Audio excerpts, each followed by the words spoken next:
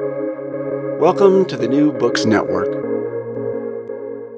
Welcome to New Books in Film, a podcast series on the New Books Network. I'm your host, Joel Cherney. Today, I will be speaking with Henry K. Miller about his book, The First True Hitchcock, The Making of a Filmmaker. The book was published in 2022 by University of California Press. In the book, Miller discusses The Lodger, one of Hitchcock's earliest films. As he mentions, Hitchcock himself considered the silent movie his first true Hitchcock film. We discuss the kind of storytelling and filmmaking methods used in the making of The Lodger and make comparisons to some of his later masterpieces. I hope you enjoy my conversation with Henry K. Miller. Hi, Henry. How are you? Hi, I'm good, thank you. Well, I'm talking to Henry K. Miller, the author of the book, The First True Hitchcock, The Making of a Filmmaker. The book is scheduled to be published by University of California Press in January of 2022. We're talking about a month before that, but that's good because obviously we're going to have the interview come out right at the time of the release. So this will be some good information for those of you who are interested. And I suspect there's a lot of folks who listen to the New Books in Film podcast who might be interested.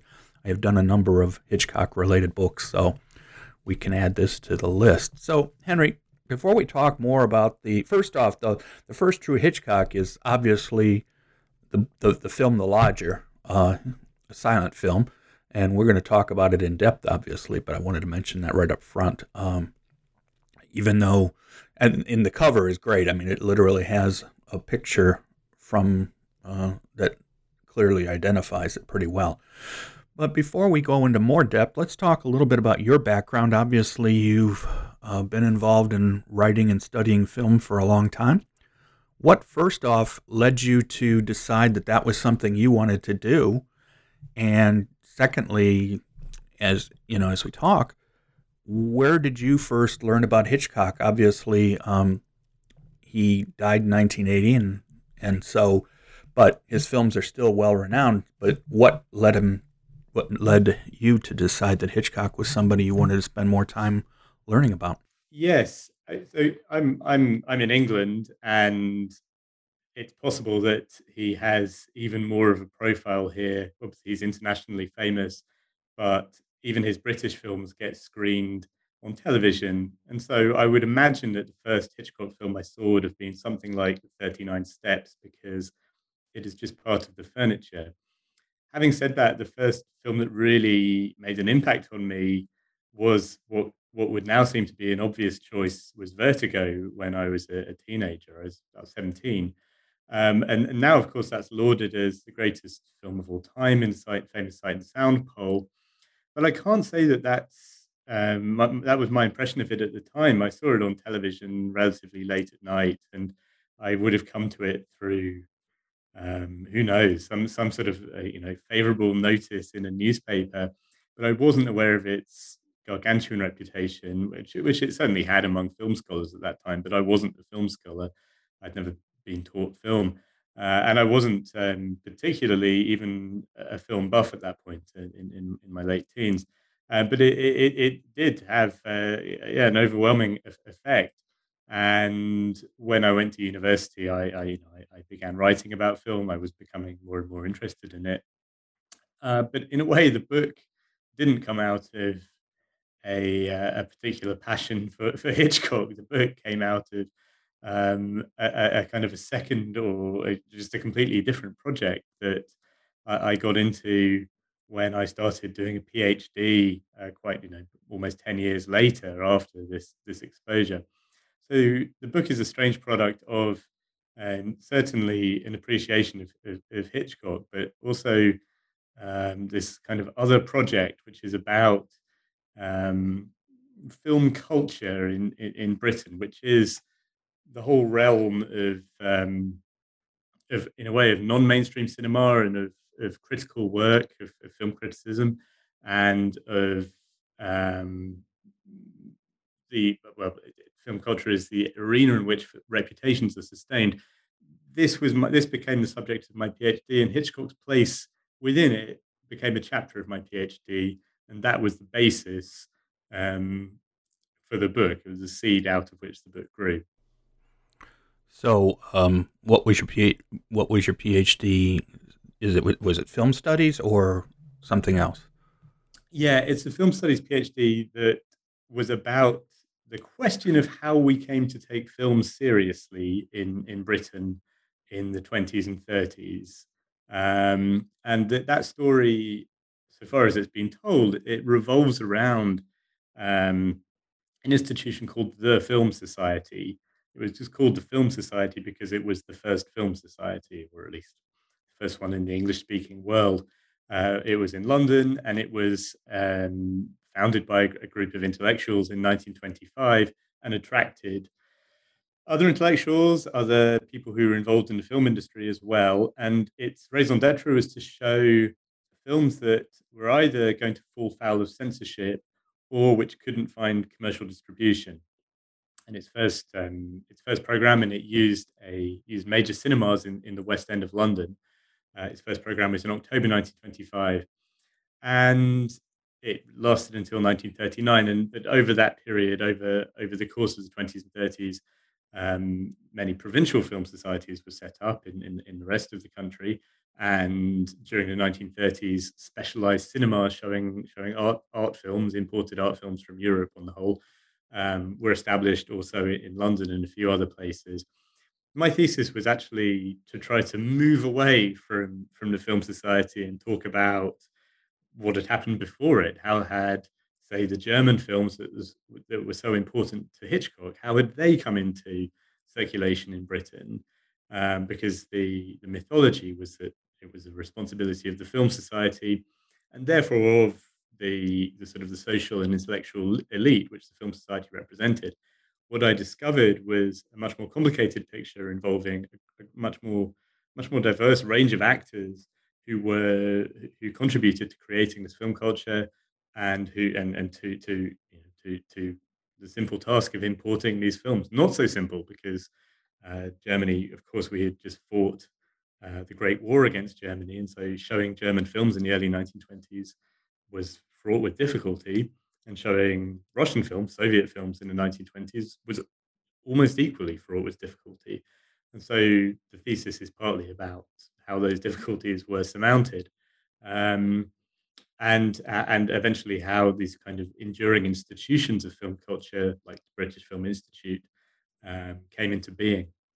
So has Hitchcock has, I suppose, there are two ways of talking about Hitchcock in relation to this complex of the British film culture. One is most obviously that Hitchcock has an enormous reputation as a director, and that's partly been sustained by institutions like the BFI and magazines like Sight and Sound, which is published by the BFI. Of course, that's an international story. But Hitchcock's reputation, which I go into in the book, his reputation started quite early.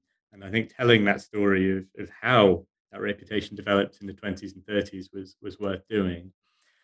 But it's also worth talking about Hitchcock as a product of British film culture or not. He's often written about as somebody who attended the Film Society and came under the influence of German and Russian films while he was at the Film Society. A really big, really important essay for me that sort of led to me doing the PhD was by Peter Wollen, the great Peter Wollen, the late Peter Wollen, who wrote a couple of articles about a couple of chapters about Hitchcock in his book Paris Hollywood. And Peter Wollen talks about Hitchcock as having this sort of middlebrow cultural background, kind of West End plays and relatively mainstream novels, including The Lodger, I would guess, that he had his middlebrow background, but through the Film Society, through the the kind of his social superiors, I think that the phrase he uses is through that influence, Hitchcock came to have this kind of modernist edge to him through watching the German films and the Russian films. And it struck me as this just struck me as a really important argument, a significant argument, because it keys into a lot of other discussions about British culture in general. It's a question to do with the ownership of culture to some extent. And what I found was that Hitchcock, well, probably hadn't really been exposed to these films at the Film Society, to put it pretty simply. Um, and I don't think that the Russian influence is even especially significant because he can't have seen the Russian films until after he was well established as a film director. And so the book is most of the book is a fairly intense look at a year in Hitchcock's life in 1926 and 1927 as he shot The Lodger and then released The Lodger. And he starts shooting it in February 1926 and it's first shown to the public in January 1927. And a lot happens in that period. But one thing that doesn't really happen is his exposure to German films. That must have happened sooner. The Film Society begins in, as I say, October 1925. And so the inspiration for the book is partly a kind of a boring question of dates. He can't have been influenced by the Film Society to make this quintessential Hitchcock film because the dates don't add up. He must have had this seminal influence of German cinema beforehand, and which he could easily have done because the German films were commercially released in Britain in the early to mid 1920s. So films like The Last Laugh and The Cabinet of Dr. Caligari and Dr. Mabuse, these really important films were shown in ordinary cinemas, and that must be where he saw them. So, obviously, how many silent films do we know for sure that he made? I know that The Lodger is definitely one of the most lauded from the period, and I know he was the one who called it his first true Hitchcock film. So when we talk about that as part of the title of the book, that's directly from him. So what came beforehand, and what do we have anything left of anything before The Lodger? I'm going to say that he made 9 silent films, but I would have to check. I'm not doing the mental arithmetic. So The Lodger is his 3rd film. He's made 2 films before The Lodger. And again, the reason it's the first true Hitchcock from his point of view is that he felt he was very much invested in the story and that it had a lot of quintessentially Hitchcockian themes and sort of stylistic moves are there in The Lodger. But he had made 2 films beforehand, The Pleasure Garden and The Mountain Eagle. And they were both shot in and around Germany in 1925. There's a small studio, not even that small, there's a studio near Munich that these productions were based at. Quite a lot of it was filmed on location. Some of The Pleasure Garden was filmed in Italy. And The Mountain Eagle, it's slightly vague where it was filmed. Often it says they were filmed in the Tyrol, which could well mean Italy or it could mean Austria. But The Pleasure Garden survives, and it was relatively well regarded when it came out. It's not that there's a lot of sort of falsehoods out there about how it was only The Lodger that turned Hitchcock into a success, and that isn't true. So The Pleasure Garden is a story of kind of 2 London showgirls, and it has thriller elements to it, and there are plenty of aspects that you could easily say point to it being a true Hitchcock movie. But it just has never had that reputation, and also it's been very difficult to see The Pleasure Garden in its original state. It was restored from a kind of a multiple number of prints, getting on for 10 years ago by the BFI. But even that kind of restored version hasn't been shown very widely. It's not on Blu-ray, for example. But The Mountain Eagle is another story again. The Mountain Eagle is it's a Western. It's set in the US. It must have been a very snowy the West during winter time, like McCabe and Mrs. Miller. Except we have no idea because it doesn't survive. It was shown in 1927, and it was shown in it wasn't junked or anything, but it didn't open in the West End of London, and that makes quite a difference. It didn't. That means that its distributor didn't really have faith in it. On the whole, we don't have that. Actually, that's not recorded. We don't know why it didn't have a West End opening, but it didn't. And so it was. I mean, I think you'd have to say that it was dumped, and it didn't get good reviews at the time. So we have no idea we have no really strong idea about The Mountain Eagle. It seems to have a wrong man plot. So again, that points to the future of Hitchcock as well. Um, so actually, when he made The Lodger, when he started shooting it, he was still a very young man. He was 26 years old, but he had already shot two films, and one of them, The Pleasure Garden, opened in the West End during the time that he was shooting The Lodger in March and April 1926, and got a decent set of reviews. So the film, the title of the book, First True Hitchcock, is slightly teasing in some ways.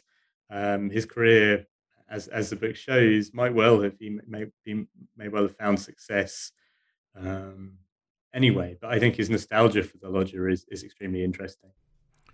Well, and as you've pointed out, BFI has been working hard to restore and get everything out. In fact, I don't know if I'm not sure whether do you folks over in England have access to the Criterion Channel? I know it's in the United States, but I don't know if it's over there. But they have a huge number of the BFI restorations of the early films that they on their both on their streaming and then, of course, as you point out, available on DVD. So people here can watch The Lodger in its pristine format, and then it's got some of the documentary material that was also on the Criterion Blu-ray. But so you get it's really great that, and a lot of these other Hitchcock films from the period are available on there, and it's just, and it says right at the beginning as part of the BFI restoration project. That's really interesting. No, we don't have. I was afraid of that, but that's why I have to be careful sometimes when I talk about streaming services, because it can be different from one place to the next, and that makes a big difference. No, it's madly frustrating, actually. So some of those films, some of the silent films are well, actually they're all available, as I say, but not the restored versions. The Lodger, um, we do have that on Blu-ray, but not on Criterion Blu-ray because again, it's region locked and anyway that kind of thing. But no, that yeah, but more broadly, yeah, the Lodger has continued to have this presence in film culture through things like official releases, like the Criterion Blu-ray sort of 4 or 5 years ago. That really does make quite a difference when that happens, when a film gets a push like that. But also the Lodger it gets shown, it gets projected. Considering it's a silent British film, it gets shown relatively often. I've seen it a number of times on the big screen um, over the course of years, just because it does get shown. That even before the BFI restoration program, but it is, you know, that all of these films have been greatly improved. So that's an interesting reversal, that now they're better, they're more available in the US than in England, because the reverse was true for a long time, I would say. That the Lodger was actually released in the United States in 1928, but it didn't. His reputation in the US only really begins with The Man Who Knew Too Much and the 39 Steps in the mid 1930s. But back home in England, he's kind of one of the leading film directors in the industry, so a very well known figure. Well, what's interesting is obviously he started filmmaking at the tail end, basically, of the silent era. I mean, he, as you point out, he made a number of films, but in the end, the silent era ends 2930, around that period of time, and he continues on pretty quickly. So this definitely probably is a perfect example of a silent film from him. What I found and I'm not an expert on silent film. I've seen a lot of them, so I'm not sure how many of the things that he did in the film are unusual for silent film or that's just normal. For example, the title cards are completely stylized, blinking and all kinds of things that clearly show that he was attempting to make use of any visual material to help tell his story. I'm glad you raised them, because you mentioned the cover of the book earlier, which I'm extremely pleased and proud to have. So the cover is what was a rejected poster for the Lodger by the American graphic designer E. McKnight Kauffer. So he was an American who moved to England before the First World War. Has a very high reputation as a designer. There was a big, beautiful book of his work was published um, just quite recently, actually, by in association with an exhibition organized by Cooper Union in New York City, and Kauffer was um, very highly regarded at the time in the 20s by the Bloomsbury set and by particularly by the art critic Roger Fry. And so Kauffer was enlisted in the first instance to do these title cards for the lodger, and they are unusual and unusually good ones. Part of the story of the lodger, and again, why the title of the first True Hitchcock is slightly ironic, is that we don't know, right? So the big myth around the lodger is that the studio hated it. I mean, Hitchcock says this himself. This is a myth that comes from Hitchcock's own mouth. Studio saw it, hated it, put it on the shelf, did, in his words, one or two things to it, and then it got released, and then the critics loved it, and from then on, his career was assured. That's largely a myth. But one thing that did happen was the commissioning of E. McKnight Kauffer to do these titles doesn't seem to have involved Hitchcock. The person who seems to have pushed for E. McKnight Kauffer was Ivan Montague, the chairman of the London Film Society, who is a young highbrow who would have had various connections into the Bloomsbury world.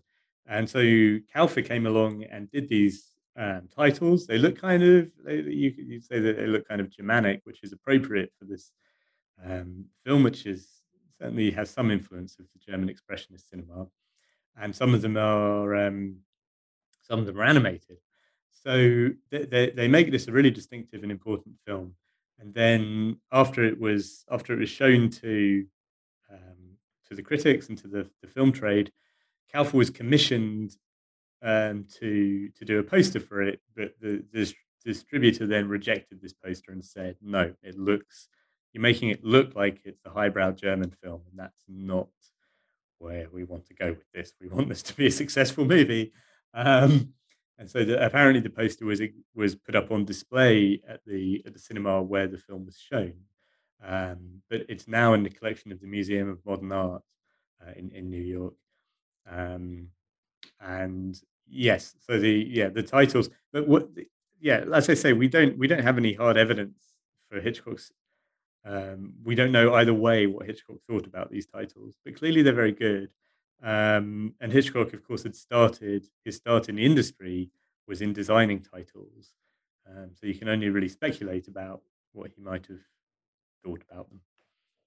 Of course, for anybody who hasn't seen the film yet or don't know about as much, obviously we're talking about what we today would call a serial killer who is terrifying the streets of London, killing blonde women, is what the basic beginning is. And in fact, it starts right with one of the latest killings. And obviously, by starting so strongly, it definitely makes the film distinctive in that sense. I mean, and we would see that in later Hitchcock films and other directors too do that, where they immediately start the action and then back off. And so right at the beginning, we get this shot, and then it builds right into the idea that back then, especially the newspapers and how they were so important in drumming up controversy and action and to get their own paper sold. And that was one of the early scenes I saw that really got me. There's a shot where all of I think it's in the newspaper office, and it's like four layers going on at the same time of action, and you can see them all. And even though it's a static shot, the movement and everything going on there really, to me, right from the beginning, it grabs you as far as its great use of movement. Yes, I mean, we don't think about Hitchcock as being a political filmmaker with good reason, I think. But this opening sequence, which is extraordinary, what it shows, and this is a sequence he was very proud of. This sequence shows the immediate afterward. It shows the murder essentially, and then the discovery of the body, and then the leaking of the news, or the transmitting of the news of this murder across the city by mostly by newspapers, but also by the new medium of radio and these kind of illuminated scrolling signs like you'd see in Piccadilly Circus. And none of the major characters in the film are in this early sequence. It's remarkable. It's kind of a montage sequence. So this is the part of the point of saying that he wasn't influenced by the Russians. Is that, well, how did he come to make this montage sequence? Um, but yes, it does show the power of the press, and it shows it's filmed on location at the offices of the Evening Standard, which was one of the major London newspapers. And Hitchcock's first ever cameo in one of his own films, which of course is what another reason why this is the first true Hitchcock, is that he makes this cameo. He is playing um, an editor at the newspaper, kind of directing the processes of the newspaper, which I think is interesting if you want to think about film as a medium of manipulation, and of course newspapers as a medium of manipulation. Because what happens is that people are terrified of the serial. I mean, of course they would be, but people get terrified of the serial killer, so that blonde women are wearing dark wigs and so on. Yeah, it was it. He told so much of the story visually, obviously, because there was no audio, and it just shows right from the beginning that, in a way, his initial work in silent films helped him because he had to tell his story visually with minimal amounts of text. So some of these early scenes, you know what's going on. It's pretty obvious going from start to finish that this is the story from the kill. And of course, he plays around with time and everything. Obviously, it doesn't go to the newspaper that quickly, but literally from the minute the murder is found out to the latest murder until it comes out in the newspapers and gets transmitted, he shows how quickly it spread is, and clearly we've been put right in the middle of the story too, because at this point there'd been prior murders. So anyway, I found that just right from the beginning how audacious, I'm going to use that word because I think it's a fair one, the way he showed it. Now, obviously, as we say, it's based on the storyline is of a unknown killer, and then soon after, the lodger played by Ivor Novello, Ivor Novello, who I don't, obviously he did another film with Hitchcock later, but he obviously must have been a well-known British actor at the time, since he gets his name above the title. Yeah, Ivan Novello is he certainly was a very famous actor. He came to prominence as a songwriter with "Keep the Home Fires Burning," which was an anthem of the First World War. Um, and then he was really a central figure in sort of the West End demi-monde, let's put it that way, that he was a writer but also a performer, and so involved in lots of West End productions, which aren't necessarily plays. There'll be kind of review shows, and then he goes into movies, and some of he's in film directed by D.W. Griffith. um, he's in French films as well, and I wouldn't. On having said that, I don't know if he was really cutting through until he made until he co-wrote a play called The Rat, and then starred in a film of it. And The Rat, he plays. This is in 1924. He plays a hoodlum of the French underworld, who they were called Apaches. And you'll kind of see them in other facets of 1920s um, culture in general, movies and plays. And the Rat was something that he co-wrote with his friend Constance Collier, who's another kind of West End figure, who she eventually, she's an actress sometimes, and she's in Hitchcock's The Rope a long time, not The Rope, in Rope a long time later. But anyway, he writes this play called The Rat, co-writes a play called The Rat, and it gets laughed out of town by the critics. The idea of Novello as a kind of a ruffian, because he's not at all, he's sort of very handsome, smooth-looking guy. The critics find the entire thing a concoction, but he has a very, very loyal audience, not of perhaps traditional theatre goers, but rather of film goers, and especially women film goers. So they flock to see this play, The Rat. doesn't open in the West End; it opens in Brighton. Um, I think to make a point that he doesn't rely on the fashionable West End audience. And then that gets turned into a film in 1925 by Hitchcock's, well, I've used the word mentor in the book, and maybe it's a tricky one. Hitchcock came up in the industry as the assistant to a director called Graham Cutts, or Jack Graham Cutts, his name changes. And Hitchcock always bad-mouthed Cutts in later interviews. Hitchcock and Alma Reville, who was also Hitchcock's wife, who was also part of the filmmaking team at the studio that Cutts was the chief director at, Gainsborough. And all this is a bit rough on Cutts, but he directed Novello in The Rat in 1925, and it was a sensationally successful film. And it was kind of after this that Novello was cast in The Lodger. So yeah, he was probably the biggest male star in British cinema. But at the same time, he kind of harbored ambitions to be taken seriously um, as a stage actor primarily, and his fame probably is largely confined to these aisles. His name lives on. There's a songwriting award each year, the Ivor Novello Award, and that's still a big deal. So he kind of has this presence, which the others in the film do not. Right.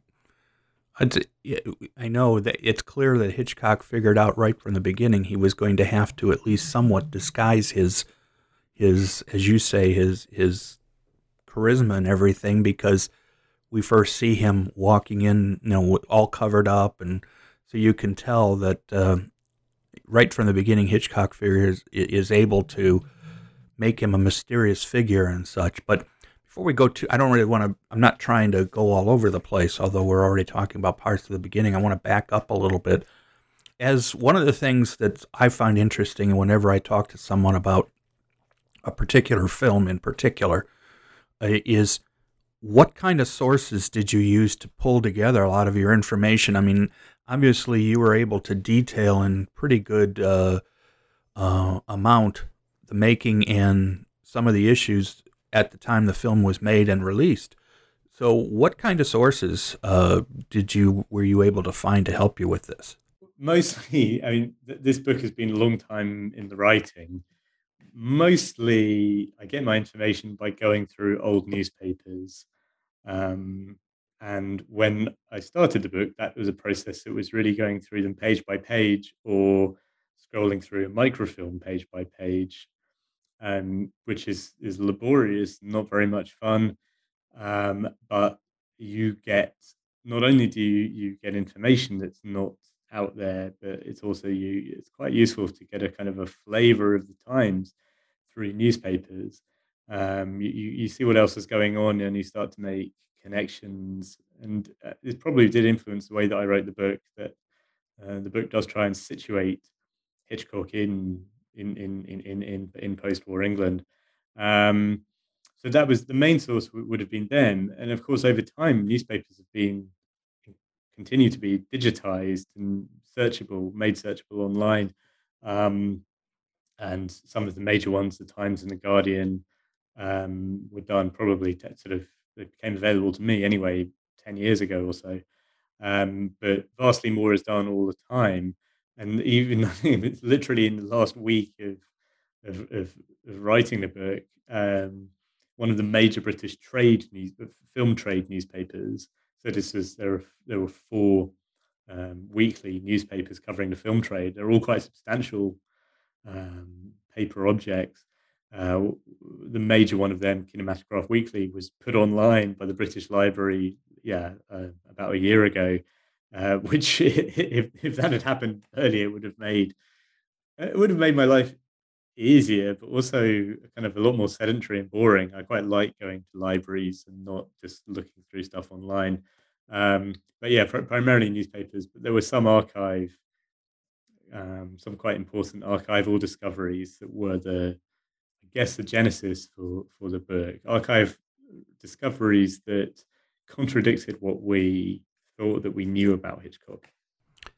I am a retired librarian from Cleveland, and I was in public libraries, and of course, back then when I started, and I don't even know what the status of any of it is now since I'm long away from there, but we had a newspaper room, and literally early on, it was mostly just bound or loose newspapers, and then eventually things started to get microfilmed. So it wasn't unusual to walk in and see people going through old newspapers, literally page by page through a microfilm machine or sometimes even paper. And of course, depending on what they were studying, and especially Cleveland, these may have been the only copies of some of these newspapers that were even available. So I do understand that fully. And I'll be honest, I've used some of the digitized newspapers online which show the full pages. And to me, I find that a little bit difficult to work with, but maybe it's because I just don't have a lot of experience doing it. But so I fully understand what the process was like for what you were doing. What made you, and I know we're sort of talking backwards, but that's okay. What made you to choose the lodger to be the topic of your study? I know we talked a lot about that it was a PhD study, but it started that way. It's part of your PhD, it then built off. But what struck you about the lodger that you felt was a very good example to use? It was because of the story. Yes, I didn't choose the lodger. I didn't exactly choose it on its strength as a film, although I think that with the possible exception of The Manxman, it is his best silent film. But my impetus for writing didn't really come through that at all. It was quite the thing that led me to write about it was more to do with the story that is usually told about the making of the lodger, which my initial impetus was discovering that this story, which Hitchcock tells himself on many occasions, and it's in all of the books about Hitchcock, it continues to be sort of repeated over and over again. It was my discovery that this story was 90% wrong. That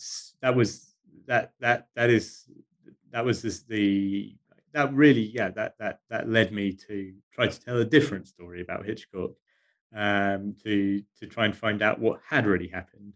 So that story is this one of the film being hated by rejected by the studio, a couple of changes being made, and then it going on to great success. That is what the story is, and even if you say it out loud, it sounds slightly murky. And what I discovered was an extremely complex reality, but at the bottom of which was most of that not being true. It has to be kind of unfolded over the length of the book. But there were materials in the archive that helped me, or that cast a doubt on the story, and there was definite information in the newspapers as well. So the story in the form told by Ivan Montague, who's the chairman of the Film Society, who was brought in to help edit it. He says it wasn't just that the lodger was rejected by the studio. His two earlier films were also being held up. They hadn't been released, and Hitchcock had made 3 films, therefore, that had not been released, and that he's a young man, and his career was in the balance. And so Montague's intervention, his re-editing of the film, not only saved the lodger, but it also saved Hitchcock's career. And oddly, that's already quite a big kind of inflated claim. But oddly, the claim gets kind of ever more inflated through publication, and so that Montague, not only does he re-edit it, but he brings the influence of Sergei Eisenstein to bear on the film and things like this, because later on Montague had an association with Eisenstein. So the impetus was, it's quite it sounds, it's not necessarily a noble aim, but the initial impetus was to try and was kind of to debunk the story, but eventually it became to tell a different story and to tell what I think is a more truthful story, where that involves having a much wider perspective on how Hitchcock became Hitchcock, and how the course of his career developed.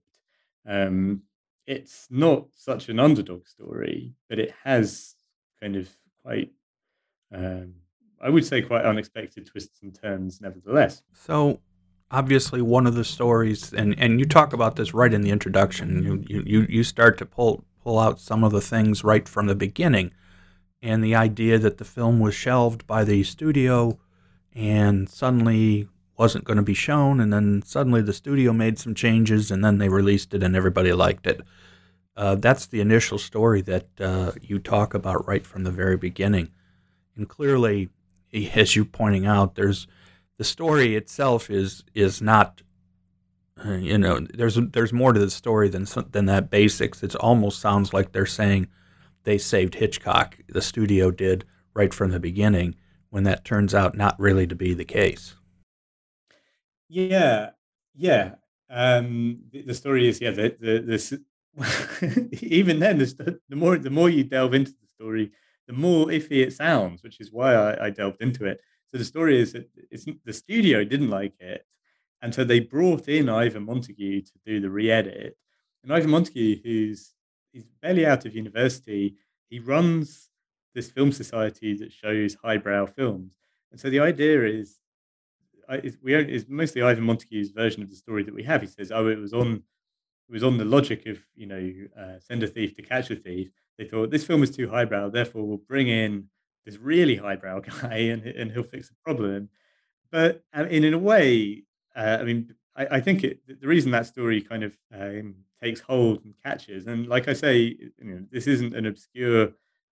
I'm not picking a fight with a kind of obscure argument in an old book. This always gets rehashed in documentaries about Hitchcock. I think it's because it's a silent film. It's a British film. It's from a very long time ago.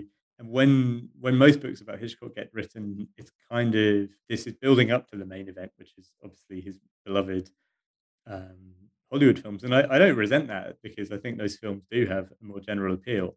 But if you decide to focus in on what happened in the 1920s, what really happened, then um, these kind of stories, which these kind of slightly improbable stories that we do enjoy when it comes to writing about film, you have to look past the improbable stories.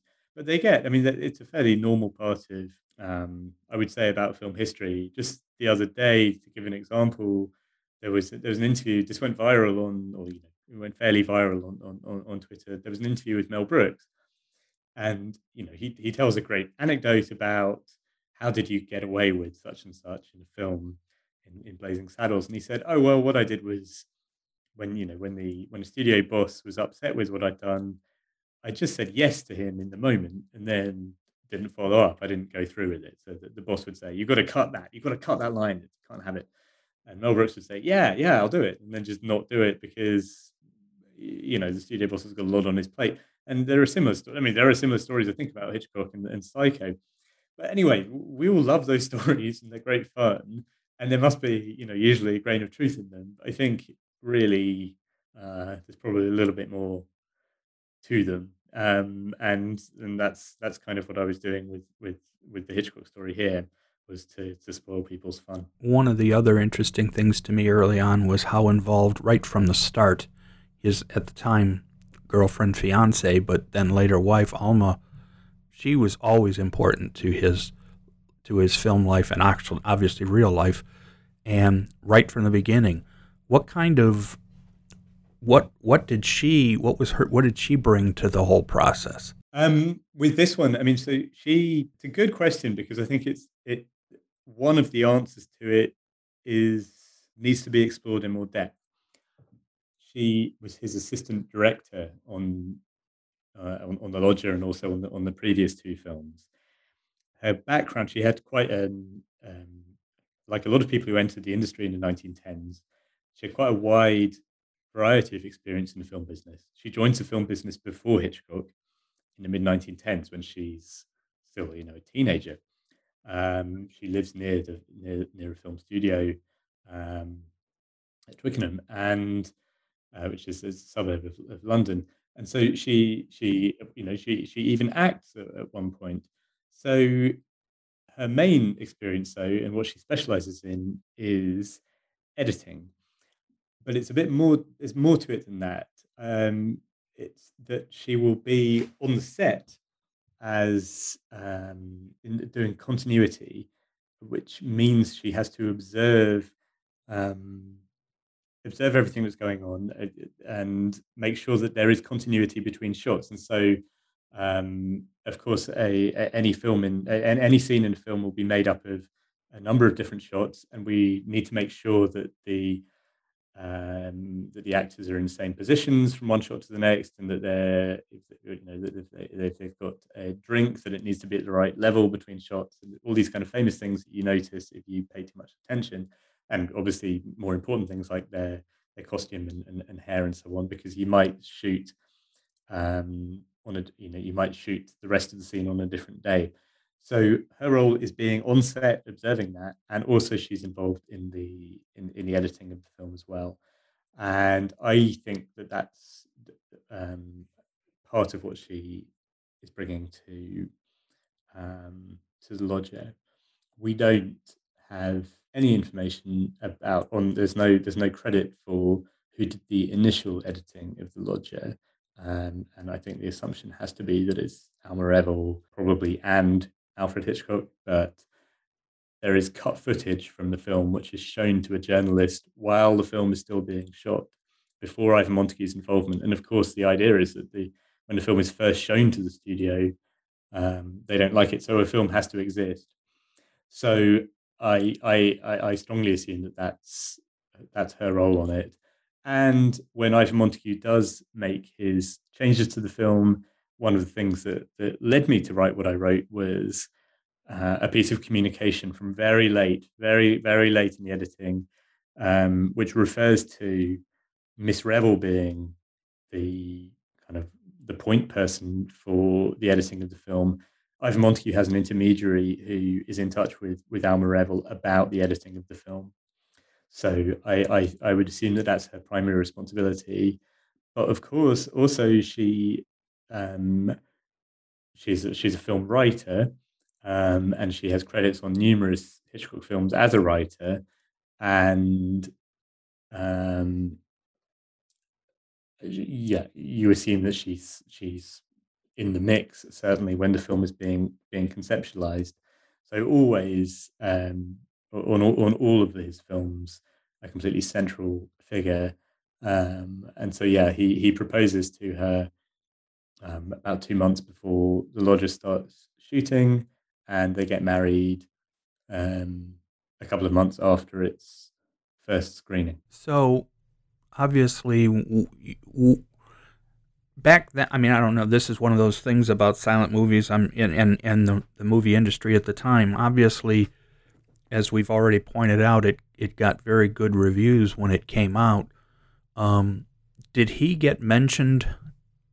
Did Hitchcock himself get mentioned in the reviews for his skill in directing? I mean, I don't know what the reviews would have been like back for silent films, whether the technical folks and the other people who were behind the cameras, whether they received the kind of accolades that nowadays is normal. Yeah, they absolutely did.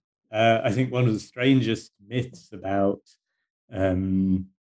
our perception of film criticism and film culture is that, Cahiers du Cinéma, the French critics of the 50s, kind of almost invented the idea of the auteur the director as author, which is, I don't know, it's just about as wrong as you can be.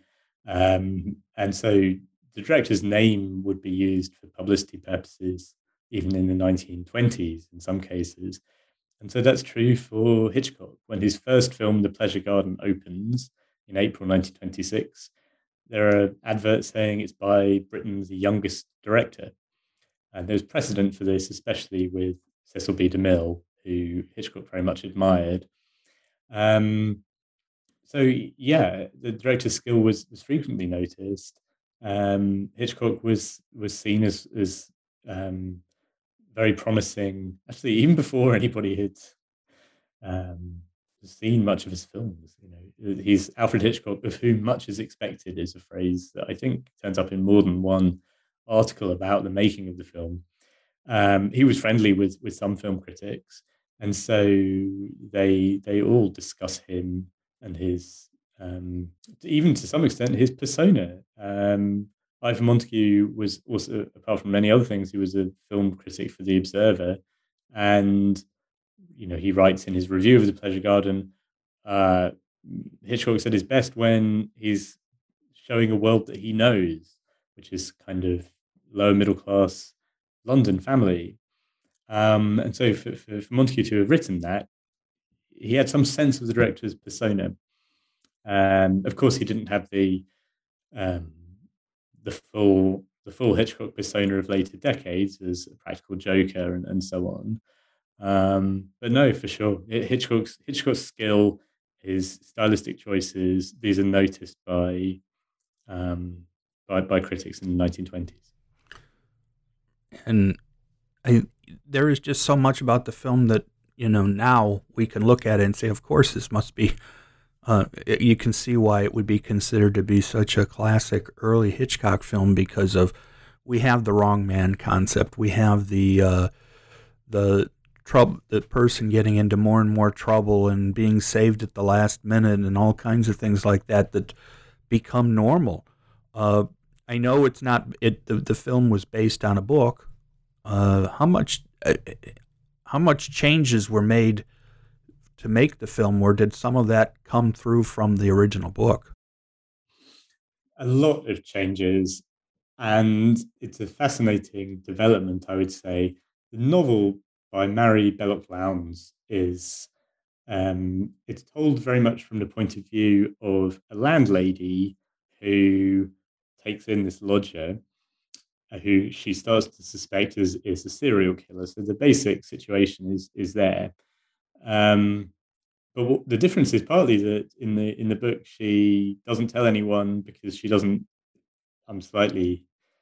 It's a slightly cartoonish version. She doesn't tell anyone because she doesn't want to lose the income. I mean, it's a consideration because she's not sure he's a serial killer. And the novel is almost entirely set within the house. Um, and not to give it away, but in the book, he really is the serial killer. It's pretty obvious that he's a serial killer, and so it proves to be.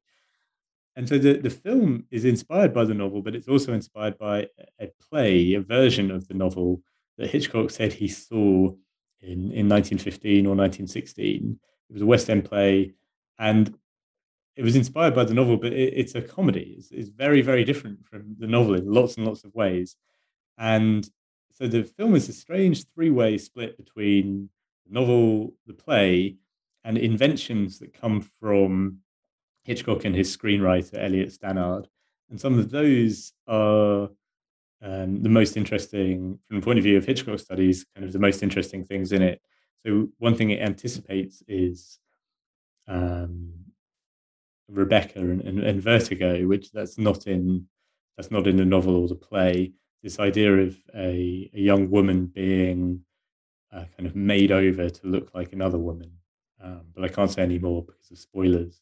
But that's in the film, and it's not in the source material. It has to come from Hitchcock and Stannard, or possibly Alma Revel. Well, and of course, so much of it is like any film. It's in the visual aspect of how you present the material. Obviously, right from the beginning, the first time we see the lodger, he is clearly being shown as being sinister. And even in later scenes where we finally see him smile a little bit and seem less, calm down a little bit, there's always the strange stuff. He's got things locked up. Nobody knows what's there. And then, of course, we have the later on in the scenes where certain things get explained, and he completely changes, into a more sympathetic character because of why he supposedly is where he is. So all of these things shows, Hitchcock clearly disguising the character as best as he can until he gets to a point where he wants to go to the next step of the story. Yes. I mean, I think it's okay to say that it's, in lots of respects, quite a crude performance, or sometimes quite a jarring performance, the way it goes from it kind of could be a murderer to seeming totally unthreatening. But that does sort of anticipate Rebecca as well, where Laurence Olivier's character is this brooding, Byronic, romantic figure who, again, the question is well, it's a very similar scenario where in the novel he actually is a murderer. Um, the breeding comes from that, and his secret is that he is a murderer. And they have to fudge it in. It's pretty quite an English expression, but they have to fudge that in the in the film of Rebecca, so that he's not quite a murderer. It's kind of it's okay what he did, but in the Lodger, there's no way that he can be a murderer. So you have to have a totally transformed ending, and so Novello has to be not a murderer, and that's from the play. I have to say, Hitchcock would tell the story that, well, we couldn't have Ivan Novello be the murderer, as that couldn't work from a censorship point of view. You can't have a murderer getting away with it. And so he was complaining about that, I suppose, in interviews. But like I say, that's how it is in the play as well. So it's not. So I don't know. I think he might have been perfectly satisfied with the ending at the time. We'll never know. Although it's funny that it's probably the least satisfying part of the film, as far as I'm concerned. The fact that the killer, the actual murderer, gets captured off screen. We only know it because somebody says, "Oh, they caught him." Oh, I mean, it's like that is, I'm not sure where that came from in the overall storyline, but maybe it goes back to the play where it would be virtually impossible to show it if on a stage, unless the murderer just happened to show up to the house, but to the boarding house. But it is sort of strange. It's a strange way to do it, I found. And like I say, I would consider it to be the least satisfying part of the film, but that's not really Hitchcock, or unless it was somehow they had to come right out and show that he wasn't, and that's how they did it. It was just like, what? It's easy to miss. Yeah, no, I agree. I mean, I think in some ways, I think having the murderer caught off screen and that's to some extent, I do find that to be that's Hitchcock's sense of humor, I would say. And also, what if you look at that scene in detail, what happens is there's a big crowd of people who are going to lynch the lodger because they think he's a murderer, and then they're persuaded to stop. And the reason they stop is not because the police are saying don't do it; it's because one of the newspaper boys comes along with a new edition of the Evening Standard, which says, we found the actual murderer. And so the public trusts the newspapers more than the police. And I think that's also it's also a kind of Hitchcock joke. You should always remember that he doesn't, I mean, his actual comedies are not funny, I would say. Mr. and Mrs. Smith and Trouble with Harry, I can't really get on with them at all. But he does have a sense of humor, and that's sort of what it is. But to me, the really most grim bit is the right at the end, after the climax of the film, which is that which again is kind of from the play, which is the lodger turns out to be an aristocrat with one of these kind of very movie big houses. It would be impossible to have a house of this scale in central London. But this house seems to look over, kind of overlooks Big Ben and the Thames and whatnot. And the landlord and lady, I think it's suggested that they're sort of an impoverished landlord and lady, but they're rescued by becoming the servants of their former lodger, and their daughter becomes his girlfriend or bride. It's as an ending, it's a bit like Suspicion. 15 years later, there's a Cary Grant, Joan Fontaine movie, which has a lot of similarities with The Lodger, which, is just one of those famous, that's a disappointing ending movies. Yeah, unfortunately, as you point out, this is the kind of thing that Hitchcock deals with his entire career. I recently, about a year ago now, I think, interviewed Mark Glancy, who wrote a book on Cary Grant, and he talks a lot about Suspicion and how it was made and some of the issues and such, and including that kind of thing. And it clearly shows that Hitchcock continued to run into these kind of issues, especially during the period of the time, his major period, at least until we get into the late 50s, where things get changed and redone, and unfortunately he runs into issues both with studios and censor boards and so on, and I think even the idea back then that Ivor Novello couldn't be the murderer because and get away with it, and some of those changes I suspect were related to all that. Yeah, yeah. I don't know whether it was precisely for reasons of censorship, but yeah, the play also couldn't countenance having the murderer get away with it, and the stage plays were even more subject to censorship. Rather, it was a more official system of censorship in force on the stage through the Lord Chamberlain's office. But anyway, yeah, the same thing had afflicted the play, but rather than botch the ending of the play just presents itself as being largely an out and out comedy. In the play, it's not very important who the murderer is. The film it's a more complicated hybrid. It is actually interested in it is a thriller, and it is meant to be the prospect of the serial killer coming back is meant to be scary, which is not really the case with the play.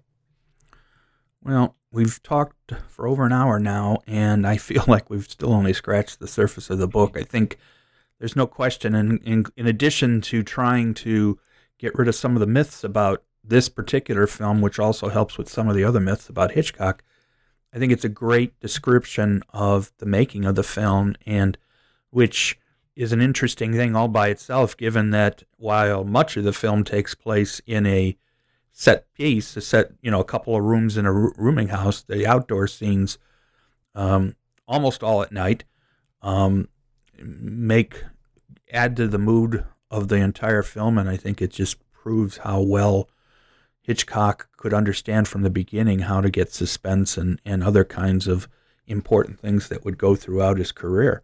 I hope that when the book comes out, it gets looked at by Hitchcock people. It's gotten some very good early reviews, which is great.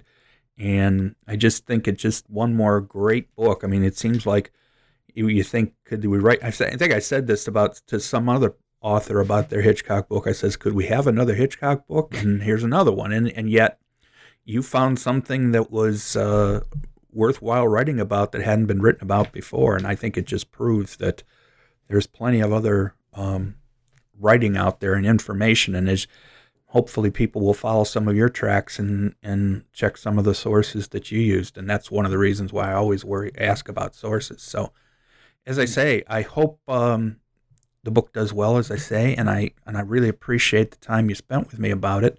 The book, as we've said, is The First True Hitchcock, The Making of a Filmmaker by Henry K. Miller, who I've been speaking with. For University of California Press, it's scheduled for release in early January of 2022. But as I say, I hope people will reach out for it, and I really want to thank you for your time. Thank you very much. I've enjoyed being here. Thank you. My great thanks to Henry for his time. The Lodger is available in a variety of locations for viewing, and I hope you will take the time to watch it. This is Joel Cherney, and I will be back soon with more New Books in Film, a podcast series on the New Books Network.